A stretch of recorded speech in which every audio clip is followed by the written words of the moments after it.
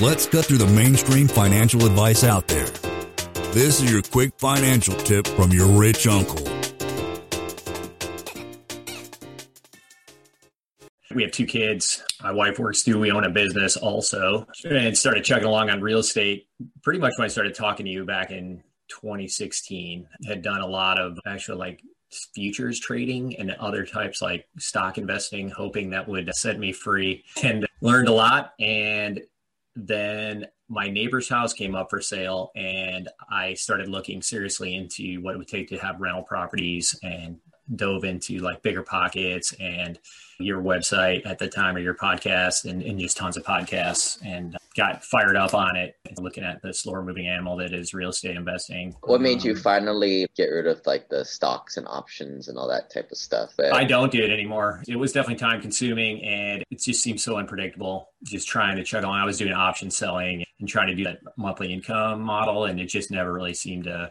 It was so volatile and just not a lot of fun trying to sleep and doing that thing. I just ended up the fire got lit by this house that was right by me here, which I did not buy, but it got the fire lit, and I just started digging and ended up, I got into turnkey, if you want to chat about that for a minute. Why did you not end up buying that rental nearby? The whole Bigger Pockets land and the financial calculators that you get, the 1% rule is really why I did it. And honestly, it would have been a good deal for us just because of speculation, and the houses have gone crazy around us, but you don't know. And so that's the very first thing you learn, go for cash flow. It would have been a break-even deal for us as far as the rents, barely making no cash flow, but it would have been a great speculation as far as appreciation. And you don't know that, and no one tells you to do that. People invest that way, right? Buy low, sell high, go on appreciation. Yeah. If you're bleeding cash a little bit every month, most people, that's how they invest.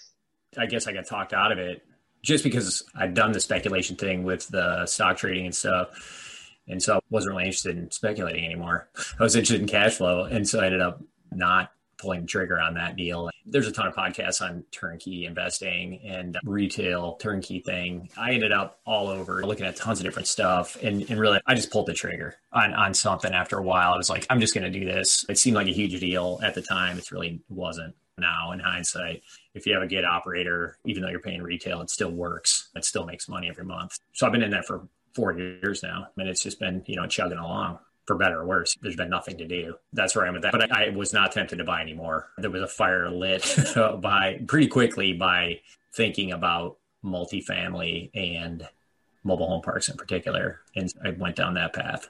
That's been a 2-year journey of being involved in that.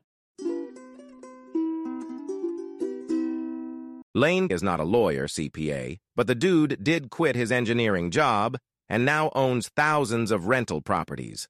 Learn more about the secrets of the wealthy. Join our community at thewealthelevator.com/club.